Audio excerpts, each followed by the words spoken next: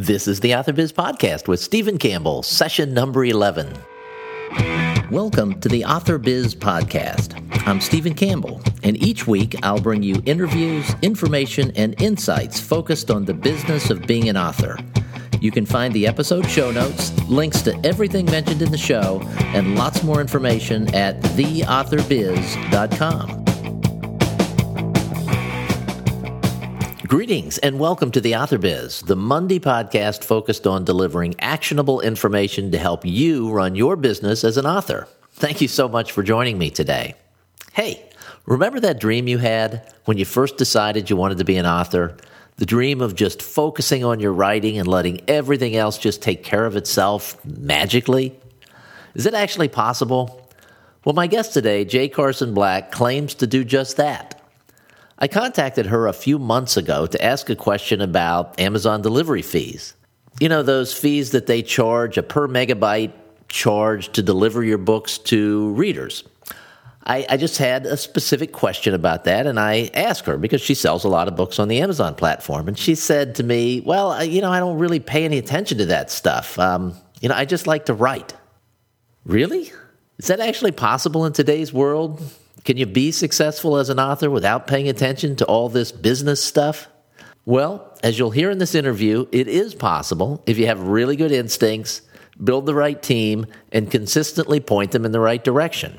While claiming little to no knowledge of the business side of being an author, Carson Black has managed to steer her agent to a deal with Amazon's Thomas & Mercer imprint when she was dropped by her traditional publisher. She was clever enough to keep self-publishing some of her own work, and all of those books have beautiful, professional, and really fabulous-looking covers. She also managed to get herself involved in what may have been the most successful box set of all time, The Deadly Dozen, which landed her once again on the New York Times and USA Today bestseller lists. As you'll hear in this interview, she may claim not to understand the business stuff, but she pays a great deal of attention to anything that might impact her career as an author. She understands that if she wants to be successful, it's all up to her. It is really like being your own shopkeeper. It's all up to you, and if you want to make a living, I feel much safer doing this than I would working for someone else, because they could always go under and they could fire you, but no one's going to fire me.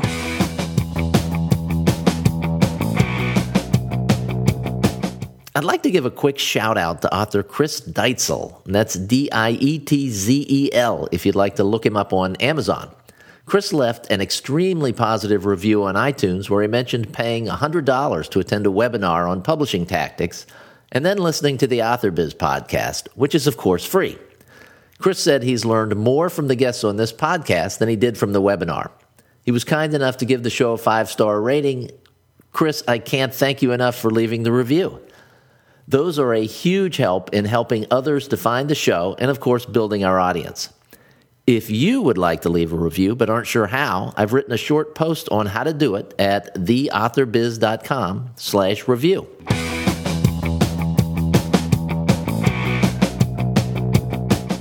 Carson Black is a multi-time New York Times and USA Today best-selling author and the first person I've ever interviewed with a master's degree in operatic voice. On September 9th, she's releasing Hard Return, the follow-up to her Amazon #1 best-selling book, The Shop, which featured Cyril Landry. As prep for these interviews, I always check out my guests' websites, and Carson Black has just gone through a major redesign of hers, so I'd encourage you to check out the new site at jcarsonblack.com. Of course, we'll have links to everything mentioned in this session in the show notes, which can be found at theauthorbiz.com/JCB. Now let's kick off the interview with Carson Black, whose real name is Maggie, by the way, giving us her overview of Hard Return. Well, Hard Return is a continuation of a book that I wrote. I didn't know I was going to do this, but it's a continuation of a book called The Shop that I wrote back in 2009. And in it, I was introduced on the second page to this nameless, faceless assassin who was going into a house in Aspen to do basically to kill some people. I thought, okay, well, I have to just pick his name. So I picked a name for him, and he started to walk in through the door, and he was in contact with another person who was coming in the other way, and he said, and he asked him a question, and the guy said, "There's a couple in a bedroom," and he said there's a couple and they're laying down, and Cyril Landry said lying down. He corrected his grammar. And from that moment, he kind of took over a large part of the book. I have a protagonist in the book named Jolie Burke, who is a sheriff's detective. And she's great, and I love her. In fact, I've kept her, and she will be in this book as well. But Cyril Landry just started to get more and more real estate as he went along in that book, because I had so much fun writing him. He is the kind of guy that just makes it easy for me to write. He just writes himself. And so this book follows Cyril Landry after the shop, in which he is believed to be dead by everybody who's after him. He's a former Navy SEAL. And he is also a father and a husband, and he loves his wife and his daughter. Of course, it's not very easy when you're an operative or when you're a soldier. It's a very difficult life for everybody, and that fascinated me a lot, about how the spouses of soldiers and Navy SEALs and operatives, even the type of thing that they, how they deal with that. They're off on their own a lot. They have their own lives, and then the guy comes back or the woman comes back, from deployments and stuff. And it just fascinated me. I didn't make it a theme or anything, but it just seemed to be something that stuck with me. And so Cyril Landry is. He's a very, very, very, very, very smart man and a good operative. But he also, I think, can be a bit of a magical thinker. And it's been 3 years since the shop, since he was missing and presumed dead. And he's been dead all this time.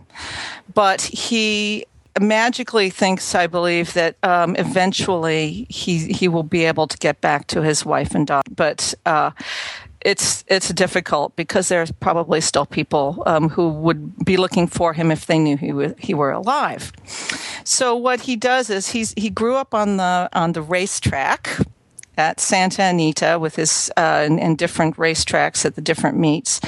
And so he loves racehorses, and he's very good with horses. So he ends up on this horse farm, working for peanuts, because that's basically what happens. And he just shows up one day, and it's a very easy thing if you're a good horseman to get a job, and worked for this woman.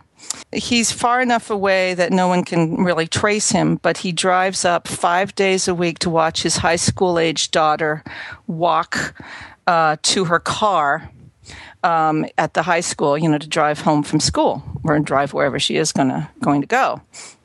5 days a week he goes and just watches his daughter, and that's the only thing that he can really do, and she doesn't know he's alive. And he doesn't like it because she's got a boyfriend.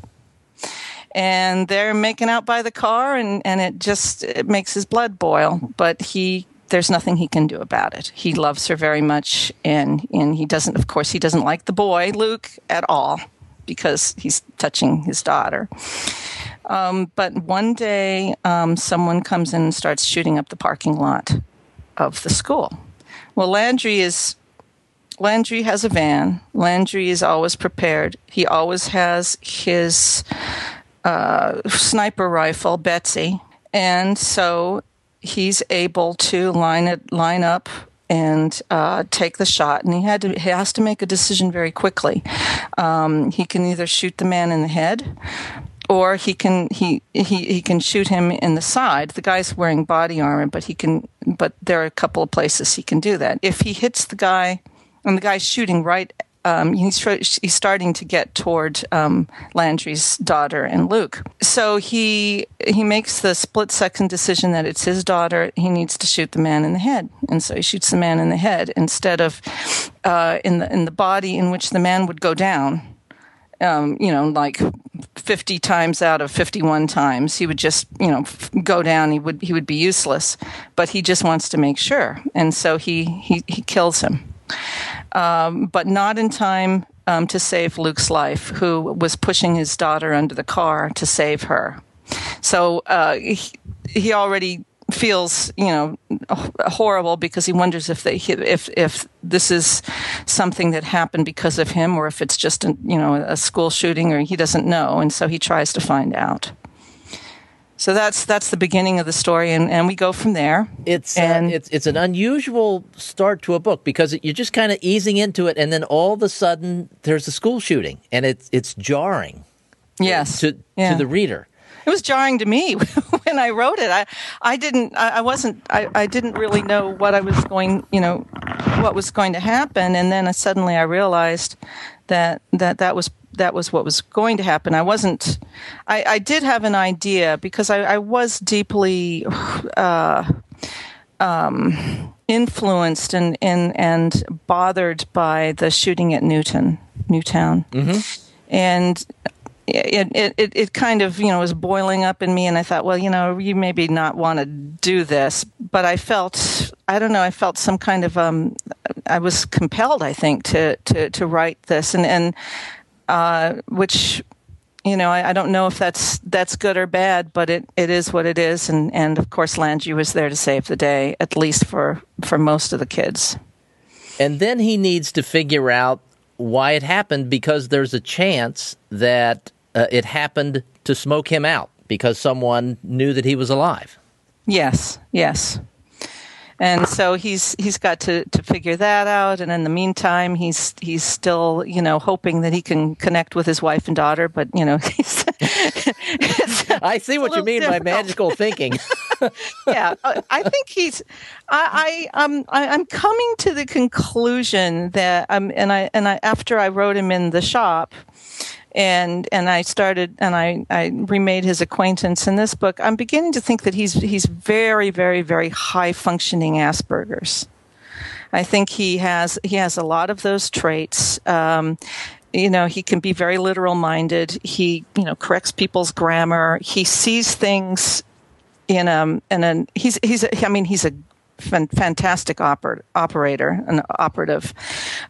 He's got all the skills for that, and he knows how to isolate his mind for for the thing that he has to do. But I went and looked at Asperger's traits, and lo and behold, he had a whole bunch of them. So he's a mild Asperger's, but he does have a literal way of thinking, and I think that affects the way he thinks about how he might somehow be back to being the father of a teenage daughter and the husband of a wife he's been married to for 18, 19 years. How big a part did fan reaction to Cyril Landry in the shop have to play with you bringing him back in Hard Return? Oh, well, people seem to like him. I don't know if it was that big a deal.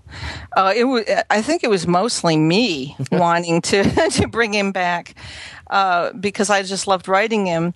There were a lot of people who did like him and would write and say, "Oh, yes, I really like him." But I think that in this book, I didn't have that many. I wasn't on Facebook then, and I didn't have that many people that I interacted with. Some people would write in, but it was it's rare for people to write into just a website, or at least it was at the time. And so when I decided that I wanted to write Cyril Landry, I decided, okay, I want a 2-book deal, because I was coming to the end of my 3-book deal with Thomas and Mercer, and one would be a Tess McRae book, like the Survivors Club, which I had just written, and the other was the Cyril Landry story, and I actually wrote a proposal for the book, as I would have for a book that if I would try to sell to the Big Five in New York. So I wrote a double-space proposal for the book, and I had it submitted through my agent, Deborah Schneider of Gelfman Schneider. And so that I just wanted to make it as official as possible. And so they said yes, they wanted the book. It said a Tess McRae book for the second one, but they seemed to be perfectly happy for me to write another Landry book. So it's going to be 2 Landry books, and then we'll see what happens after that. Now, your publishing history is interesting. We'll put it that way. You and I talked maybe 7 or 8 months ago on a different program, and you gave a detailed history of your publishing, a detailed explanation of your publishing history, which eventually wound up with you having written the book, The Shop, which you felt like was one of the best things you'd ever written, if not the best thing you'd ever written, and fully expecting to land a big contract for it, and it didn't happen.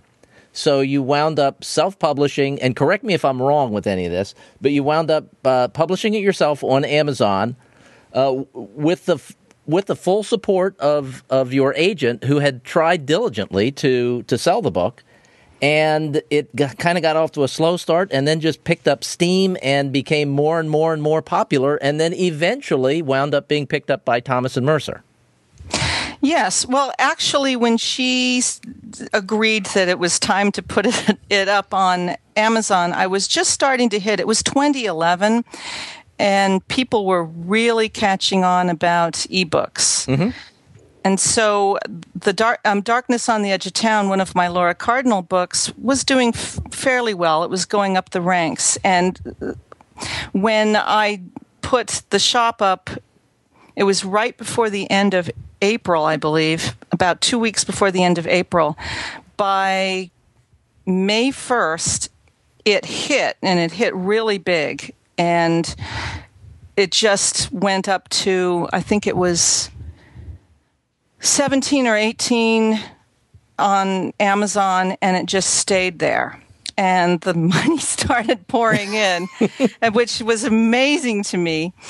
And the other books all took their turns, but it really hit. And I still don't know why to this day that it hit so quickly. So it was only about 2 or 3 weeks after she said, yes, you might as well just put it up on Amazon. And I had not had that much success. I'd had a little bit of success with Darkness on the Edge of Town. It went up for a few days earlier in that year, and then things just kind of took over, and it was really easy. 2011 was a good time to be an indie writer because people were buying Kindles like crazy and buying up books. Heaven only knows how many of them even read those books. They probably grabbed up as many as they could, and they still have them on their Kindles, or they haven't read them. But many people did read the book, and a lot of them liked it. And it opened really well, too. I mean, the opening of the book was something that really caught you. I was one of those people that bought it. I saw something that caught my eye, and I bought it, and then it just sat on my Kindle for a while, and I eventually turned to it, and from like the 3rd page on, I was hooked. Oh, wonderful. Which is good when you're writing thrillers, right? I think so. And as I say, I fell in love with him when he corrected the one guy's grammar. And so every chance I had, I would put him in, and he always took over. And that was the wonderful thing about him, is that he just takes over, and I trust him. I like to write him because it's almost like we're talking to each other. And he says, well, let's do this. Oh, okay. All right, fine. And it seems to work out very well. Now, I think it's interesting. There are a number of indie writers who don't feel like they have a need to have an agent. And in your case, you had an agent. She was trying to sell this book. It didn't work out, but it eventually did because you continued the relationship with her, and through her efforts and your own and networking, you wound up with a 3-book deal at Thomas and Mercer. Yes, she is a wonderful person and a wonderful agent, and the agent of my dreams. She was loyal to me. I think it was, I don't know if it was 2 years. We really thought this book would sell very early on, but things were changing rapidly at that time. It started in 2009. She was there every step of the way, a very, very loyal, good person, believed in this book. She loves the book. And so, of course, I kept her. She didn't, of course, get the indie book money, but she stuck with me. And not only did she do the deal with Thomas and Mercer and then a second deal with Thomas and Mercer, but she also handled a deal for an option for the Laura Cardinal series, which I was very glad to have her for that. Yes. So that was 3 books with Winkler Films, Sony and Winkler Films, and they optioned it for a year, and I was all excited. Of course. But I also knew that they rarely get they rarely do get to the television, and so. Unfortunately, after they did not renew the option, but it was found money. It was bragging rights for a year. Mm-hmm. And it was very, very exciting to think about. So she has done a lot of things. She's helped a lot with, she has partnership with ICM. So if people are interested in any of these books for films, they can do that. She has partnerships with Curtis Brown for the foreign rights. So she's been just wonderful and a wonderful supporter. And I finally got to meet her in New York when I went to Thriller Fest this summer. Oh, you had not met her face to face. Right. Oh, I didn't realize that. Okay. I think most authors rarely do if they don't live in New York. Uh-huh. Because they're all there. So it was wonderful meeting her, and it's amazing. It's a very good agency, a prestigious agency, but it just goes to show that goodness comes from the top, and everybody there is just wonderful. They're just fantastic people. So you are what we would call a hybrid author now. Yes. So you have a publishing deal with Thomas and Mercer, and you have your own small publishing company that you publish the Laura Cardinal series and some other things through. Yes. I've been writing novellas of late, a couple of Laura Cardinal novellas. Now, it's interesting. I pinged you maybe a couple months ago about a business question for authors, and you begged off saying, I don't really know anything about this business stuff. And Glenn handles all that. Glenn is your husband, who also runs the small publishing company that you guys have. Mm-hmm. And I got kind of a kick out of that because everything that you do is well done. It's professional. And the idea that you sort of don't really understand business kind of made me smile. It appears to me, and even when we were prepping for this interview, you said, well, I don't really do any of that business stuff. Yet you have surrounded yourself with a team of people that take care of the things that need to be taken care of in a professional manner, and you get to do what you do best, which is write books. Yes, I think that's the key for me, is that I am lucky enough to have gotten with Thomas and Mercer, and I heard about them early on. And as a follower of Joe Conrath and Barry Eisler, who were touting how wonderful indie publishing is, when they signed with Thomas and Mercer, I have a wonderful agent. So I called her up and I said, Deborah, let's see if I can get with Thomas and Mercer. So I will notice things. I will notice trends. I will notice things that I think would be great for my books and for me. And I think it's good to diversify.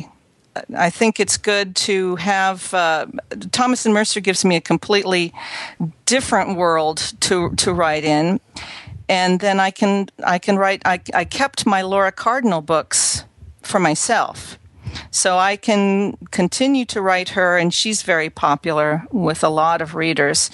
So I can write a Laura Cardinal, mostly novellas now because I'm so busy writing the long books for Thomas and Mercer. But it gives me some freedom to do things that I want to do. And I also have a ton of books that I've written over the years. Many of them that I was unsuccessful in selling to the New York publishers, and some of them that I got my rights back to. And there are so many ways to go. There are some very, very smart, savvy indie publishers who know exactly what they're doing. There are people who are having their books interpreted for foreign rights, and they're doing really well there. People are ganging together, doing box sets as advertisement. They pretty much give away one of their books and hoping that people will read the other books in the series, and that often happens. And there are just so many different ways for people to be their own little shopkeeper. So let's get back to the idea of you being surrounded by a team of people so that you can diversify and do the writing that you do, but you've got a support team around you, whether you want to call them that or not. You have your agent, your husband, you have, I've seen some of the recent books that you've done and self-published. They have beautiful covers. Everything that you do is really well done. And you mentioned these box sets. You just happened to find your way into maybe the best of the box sets over the course of the last year or so, maybe the best ever, The Deadly Dozen. Yes. It's true. I keep saying it's luck, but I think you make your own luck. I think you do make your own luck. I really do. You have to be paying attention at least a little bit for all these good things to keep happening. Yes, and that was a fantastic situation, and I'm still with the group, and we're doing something else now. But Deadly Dozen really did well and landed everyone on the New York Times and USA Today bestseller lists. I had actually gotten to the New York Times and USA Today bestseller list before that with the Laura Cardinal novels, and that's another thing. You can take your character, your main character, your series, and you can box them in. You can put them in a box set too. All three of the books. There are so many. It is really like being your own shopkeeper. It's all up to you, and if you want to make a living, I feel much safer doing this than I would working for someone else, because they could always go under and they could fire you, but no one's going to fire me. Now, are you also selling your books, the ones that aren't Thomas and Mercer? Are those being sold through other channels as well, like iTunes and Nook and others? Yes, okay. I am. There's an argument about whether or not it's a good idea to just stick with Amazon, because they do offer some things for people to keep them there. Nice things like the KOLL, where you get money for borrows and things like that. And now they've unveiled Kindle Unlimited, which is helpful to authors, but I think personally for a lot of my books, it's good to get them up on these other platforms. There are, 3 or 4 other platforms? Yep, I didn't mention Kobo, and I should have, because they're becoming a little bit more significant. Yeah, Kobo, Nook, iBooks, and Google. And iBooks, I think, is really going for it. I think it's a good idea to be with iBooks, because I think they have a lot of money, and I think they're really going for the market share. Okay, now who does this? Don't tell my publisher this. Who does this for you? Because I'm assuming you're not going out and formatting each of your books in all of these different platforms and uploading them to the site. So someone else is probably doing that. Well, that would be my husband, Glenn. Okay, all right. That's his part of this business, even as he's starting his own business. And because I just wouldn't know where to begin. That is something, I have a brain that can do some things. I can write a book, but my brain doesn't go in that direction at all. So it's great that I have his help. We've had interns who have worked for us and put things together. Also, we had a wonderful intern who who is in the process of putting up some of our books in Germany. One of the things that did happen that was fortuitous was I sold the first 2 Laura Cardinal books through New American Library. They did the deal with Blanvalet in Germany. So we managed to get the rights back to those books. And we already had the translation. Oh. I mean, yeah, we had the German translation. That's convenient. But then we had to make sure that it translated into what we had, because every time you move something from one place to another, things can go all over the place. And I have a little bit of rudimentary German, but not that much. And so Glenn is brilliant. He went to the U of A. He graduated from there with a master's degree, and he went to the U of A and talked to the people in the German department. So we got one of the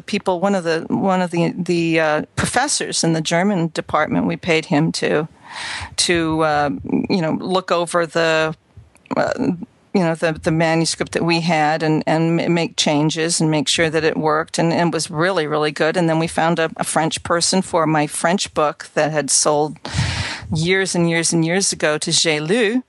So everything does kind of come together, because everything that we've done in the past can come back and be used, which is the wonderful thing about being an indie. Yes, and having the rights to your own books. Yes.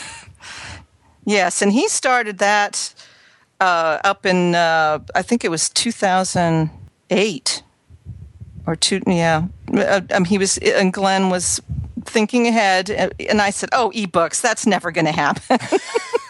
"Oh, that's ridiculous. What are you doing? I want to get with the big 6. It was the big 6 then. Right. It's the big 5 now. Yep. Maybe the big 4 by the time this comes out. Oh, yeah. You never know. You never know. And, and I tried and tried and tried, and I would get in and get kicked out and get in and get kicked out. But, along the way, I had 3 books that were translated into other languages, and I managed, and they all gave me my rights back without any question. "Oh, sure, take them." So that was good. So it has been, I guess, it's been lucky, but again, people make their own luck, I think. Yes. I've had a lot of help. My own luck also includes being married to somebody who can think ahead. So I really thought ahead there, because that was like 35 years ago. I did think ahead very well on that, finding the right guy to good strategic planning. Yes, who knew? Thomas & Mercer is a different kind of publisher. What's particularly good about dealing with Thomas & Mercer? Oh, boy, let me count the ways. I love them. They are wonderful. They have a different business model. They're in Seattle, I guess, which is the home of some, big startups that are now huge companies. And they think about their authors as treasured employees and also partners.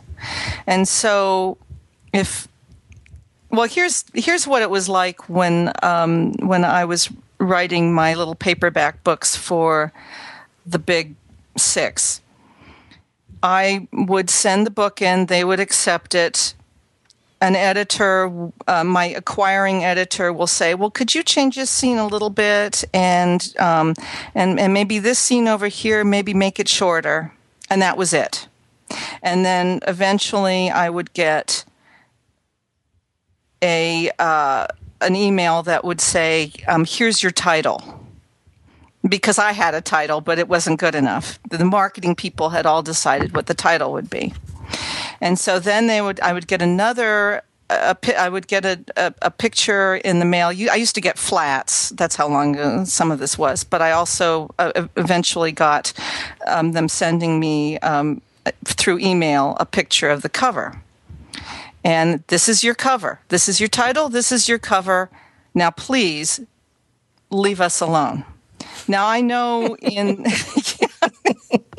so I know on the higher levels, they treat their author, the big authors or the medium authors, maybe the hardcover authors, I don't know. They treat them a little better than that.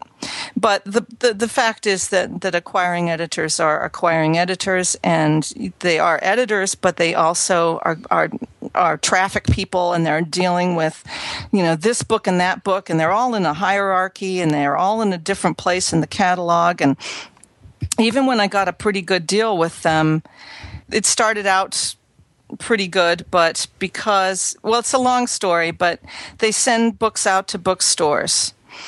And the bookstores, if say they send out 6 books to Barnes and Noble in one city, and Barnes and Noble sells 3 of them. The other 3 go back to be pulped or be remaindered. And so the next book has a smaller print run. They only print enough for 3 books in each Barnes & Noble. And so it's a case of diminishing returns. And it's very hard to get over that hump. And many people have done it. There have been a lot of writers that started in paperback. Harlan Coben, Robert Crace. Yes.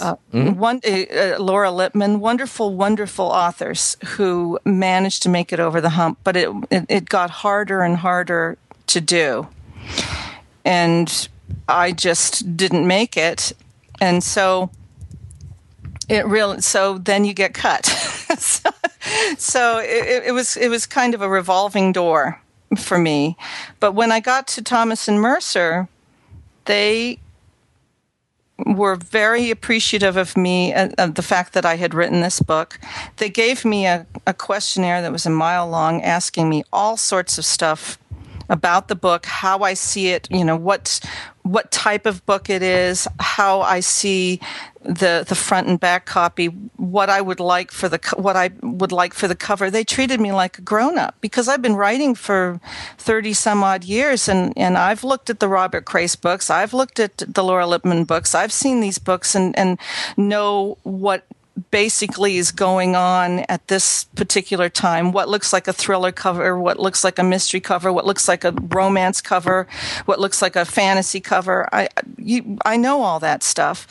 And they respected us, I think, because a lot of us had done so well. And they got a lot of us who had done well as indies. And they knew what we could do. But that's what they do. They ask you what you think, because they actually think that you might know what you're talking about, and which is a big radical difference. Thinking. Yes, radical thinking. So someone will write some copy, and then they say, "Well, you fix it up for us. What do you think?" So, we work together, and I fix the copy, or I say, "Oh, that's a little off the beam," or whatever. But it's usually not, because they'll say, "Well, what kind of readers are that? What age readers do you think you attract? What is your niche?" They went over everything. What kind of cover do you think would go for this kind of book? For instance, with the shop, they did a beautiful cover for the shop. It's mostly the big print, big font, tall font of the words "the shop," and then my name toward the bottom, and there were palm trees on it. And palm trees sell books, by the way. Yes, they do. And I'm a person who, if I see a palm tree on a spine, I'll pull it out and look at it. Yes, yeah. Everyone wants some happiness in their life, yes. And a palm tree is a good way to get it. So they did a really good job. It's almost like a batik kind of thing. It's very, very beautiful cover. And so that I really wanted to take control of everything. I sent through my agent. I had this proposal. I wanted to write Cyril Landry, and it extended to how I wanted them to do the next cover. And so I suggested to have the print, the same kind of print in the middle of the book, and my name in the same kind of print at the bottom, and a similar type of treatment for the book, different colors, and some palm trees. And they did it, and they did a beautiful job. And so that way you can see that the books are connected, that they're part of a series, and it's easy for the reader to get that when you see the 2 books next to each other. You can see the link right there. And they're just wonderful about that. They're just a completely different business model. Now, as a Thomas and Mercer author, how often do you get paid? Once a month. Okay, so it's not the wait 6 months or maybe up to a year, and then you've got to wait for the books to come back and all of that. Or try to figure out what the royalties are, because it just dwindles away. You're looking for a royalty statement, and often you don't get one, and it just dwindles away. Whatever you get up front, that's probably what you're going to end up with. I mean, this is the low level. The authors who are doing really well over there, I'm sure, are really, really happy and doing quite well. Thank you. Well, of course, and some of them are even willing to take out full-page ads in newspapers. Yes, and good on them. Yes, good on them. And they are savvy. They are smart. They're working in on their platform.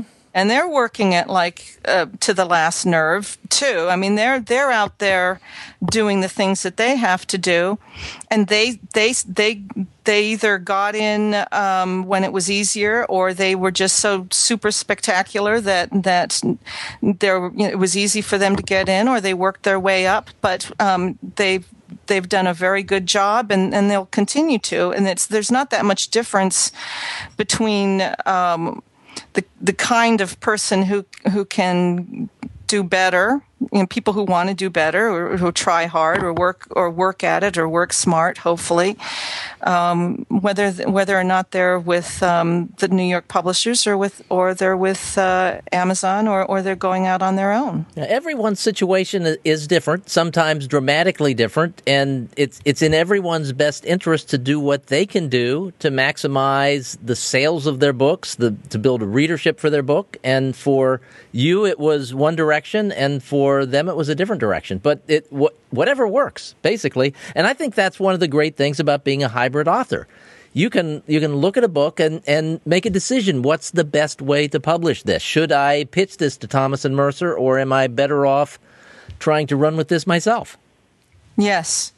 I do want to keep Laura Cardinal, because she is popular. She's a police detective in Arizona. She's with the Department of Public Safety as a detective. And so as a person who is with a state agency, she can go and troubleshoot crime scenes anywhere in the state. So I can move her around from place to place. If there's a problem and they need help, then she goes into another jurisdiction. And it's also nice writerly, in a writerly way, because she'll always encounter some resistance when she goes to one of these towns and has to deal with them. So I'm keeping Laura for myself. I have another female. Well, I have two other female cops.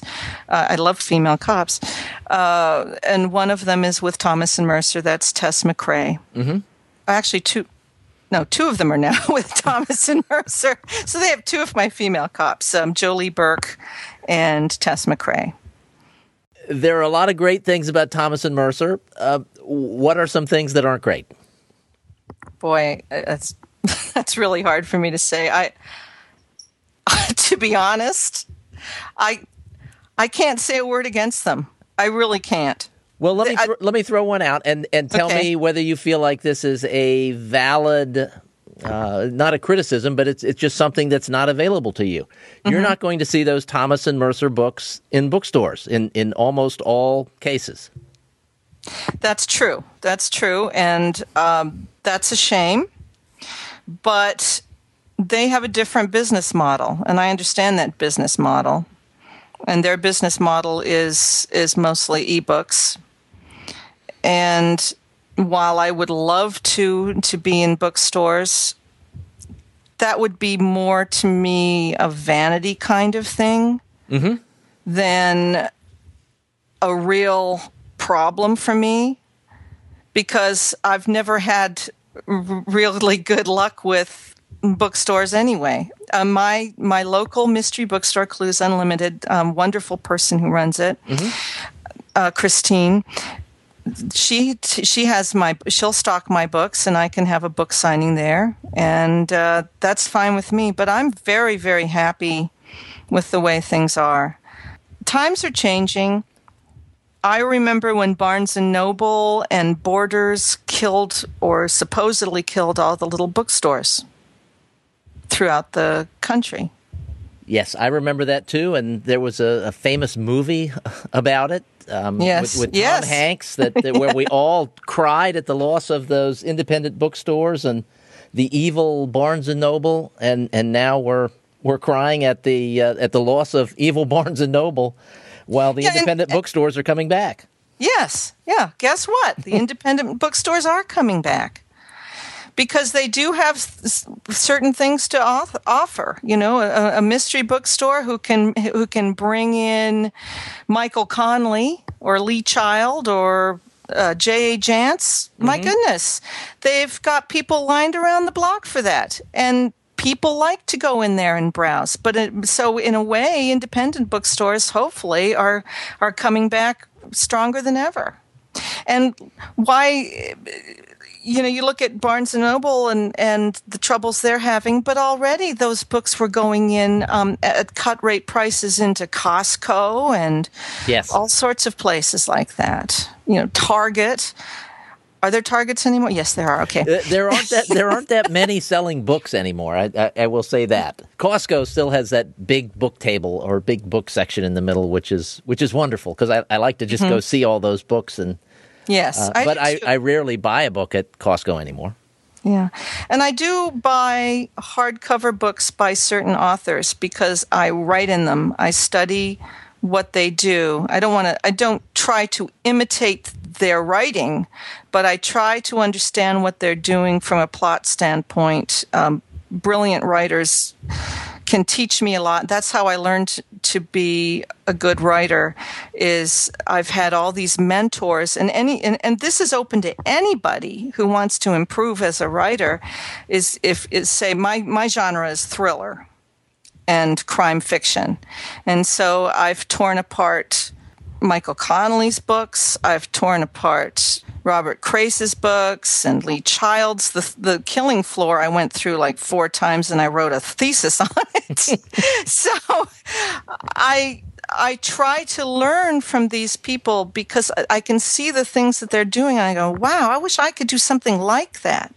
And I will learn stuff from them that I put in my own little diary. And for instance, I learned simple stuff from wonderful authors. Like John Grisham once marked time in one of his books by the people by the jury pool, and how the jury pool was getting smaller and smaller.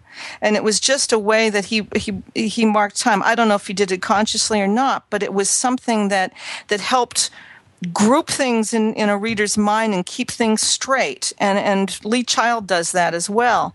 And Harlan Coben did something that really changed the way I thought about writing, because I started out in paperback, and I fell into a league with romance writers, and so I always had, and boy, they're the best on the block. Those people really know how to sell books, and they are good at what they do, and many of those romance authors become big-time thriller writers. And they're starting to get their due now, as opposed to, those romance writers. Now they're the ones making all the money. They are. They absolutely are. But one of the things that I maybe wrongly learned was that you have something happen, and then you think about it, and you worry about it, and you obsess over it, and then eventually something else happens, but it's kind of piggybacks on that. And what I got really clearly from one of the Harlan Coben books that I read, he had this man whose sister, I can't remember the exact story, but I think she was supposed to be dead. And then he finds out in this one chapter that she's alive. And I'm going, wow, that's something. So then I get to the next chapter, Is he obsessing over his sister and where she might be? No, he's not. He's a lawyer. He's in a lawyer's office. There's something else going on. He's got this case going that was reminiscent of some well-known case, Bad Boys Gone Wrong or something like that. And he's got all these characters in this lawyer's office, and it's just he just takes from one scene to another. He doesn't worry things to death, and I was worrying things to death. I kept saying, "Oh, you've got to think about this some more. Oh gosh, I wish so and so still loved me, or whatever." Or I want Well, let me ask you this, because I do much the same thing, but I do it after I've read the book and really loved it. Are you picking it apart like that while you're reading it, or do you do it later? I do it later. There are books. I've reread The Killing Floor like 3 times. I've reread Harlan Coben's Caught a couple of times. I've gone through Michael Connelly's The Last Coyote and The Concrete Blonde many, many times. I'm not trying to pick up their writing style. I'm not trying to imitate them in that way. I'm just trying to learn from what they can do. How they do things, how they keep that story going, how they keep that impetus and moving forward. Yes, and sometimes it feels magical because there's not a cliffhanger at the end of each chapter, but really there is. It's just so subtle sometimes, and it just gets you to turn that page. Yes. They know what they're doing.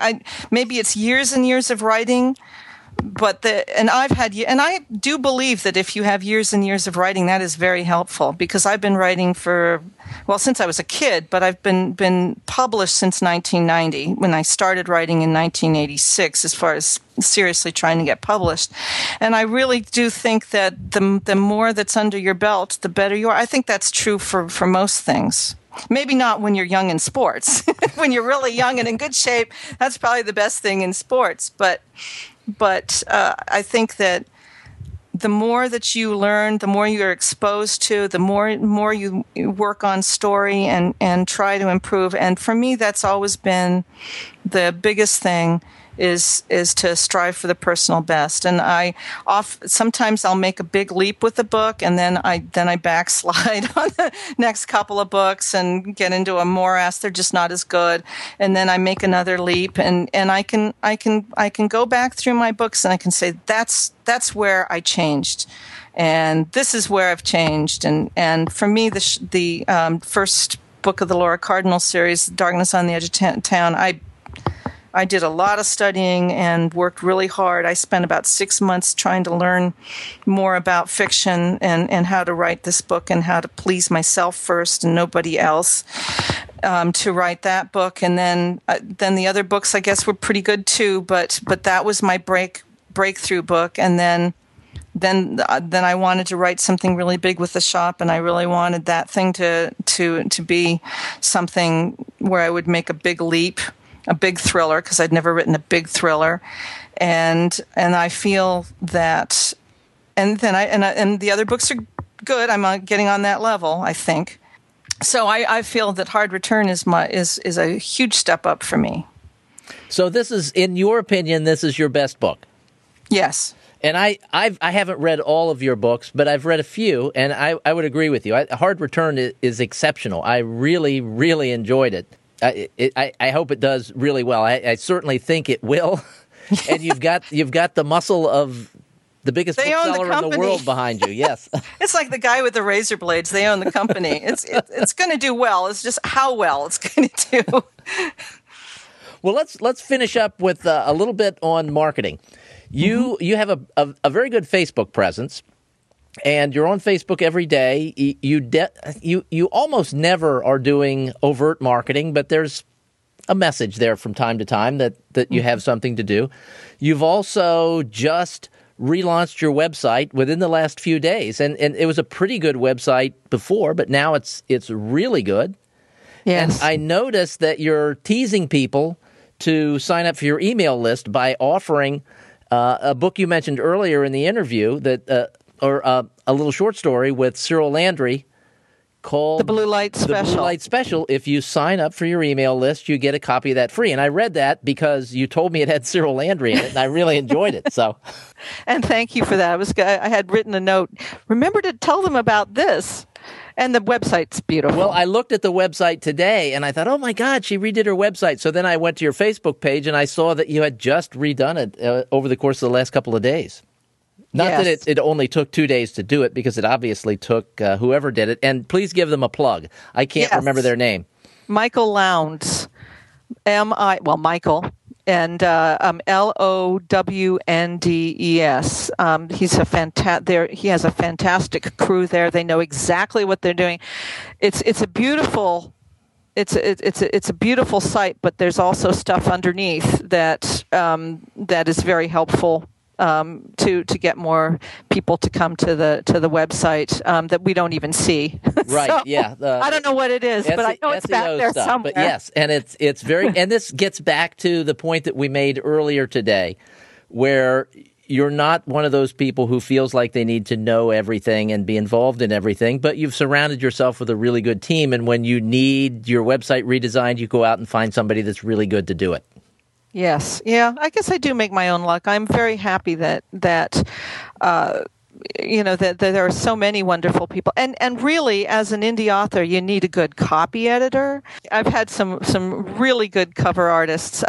First of all, my husband, Glenn McCready, he and I did most of our Laura Cardinal covers. But also Keelan Patrick Burke, who did Cry Wolf, and Christine DeMaio Rice, who did Roadside Attraction, and that even... Oh, that was an amazing cover. Yes, and even the people at Amazon said, we really like this cover, and I think they were going to use it for some kind of promotion or something. I don't know if they ever did, but they really love that cover. I said, I want something kitschy and that looks like Tombstone and has weird stuff in it, and she went to town. No, that was a beautiful, beautiful cover. Well, The book we've been talking about is Hard Return. It's coming out tomorrow. If you're listening to this on, I'm totally whiffing on these dates. We're so far ahead of time. September 9th. It's coming out on September 9th. We're recording this on August 27th. It's going to be a big book. So get your copy and enjoy it. J. Carson Black, thank you. It's been an absolute pleasure. Thank you, Steve, so much. I really enjoyed it. Thanks for listening today. I hope you found it helpful. If you'd like to find out more about the podcast, including past episodes, you can visit the website at www.theauthorbiz.com. You can also subscribe to the podcast at iTunes. If you have comments or suggestions for the show, you can leave them at the site or you can ping me on Twitter. I'm at Steve Campbell FL. Please join us again next week for another informative episode.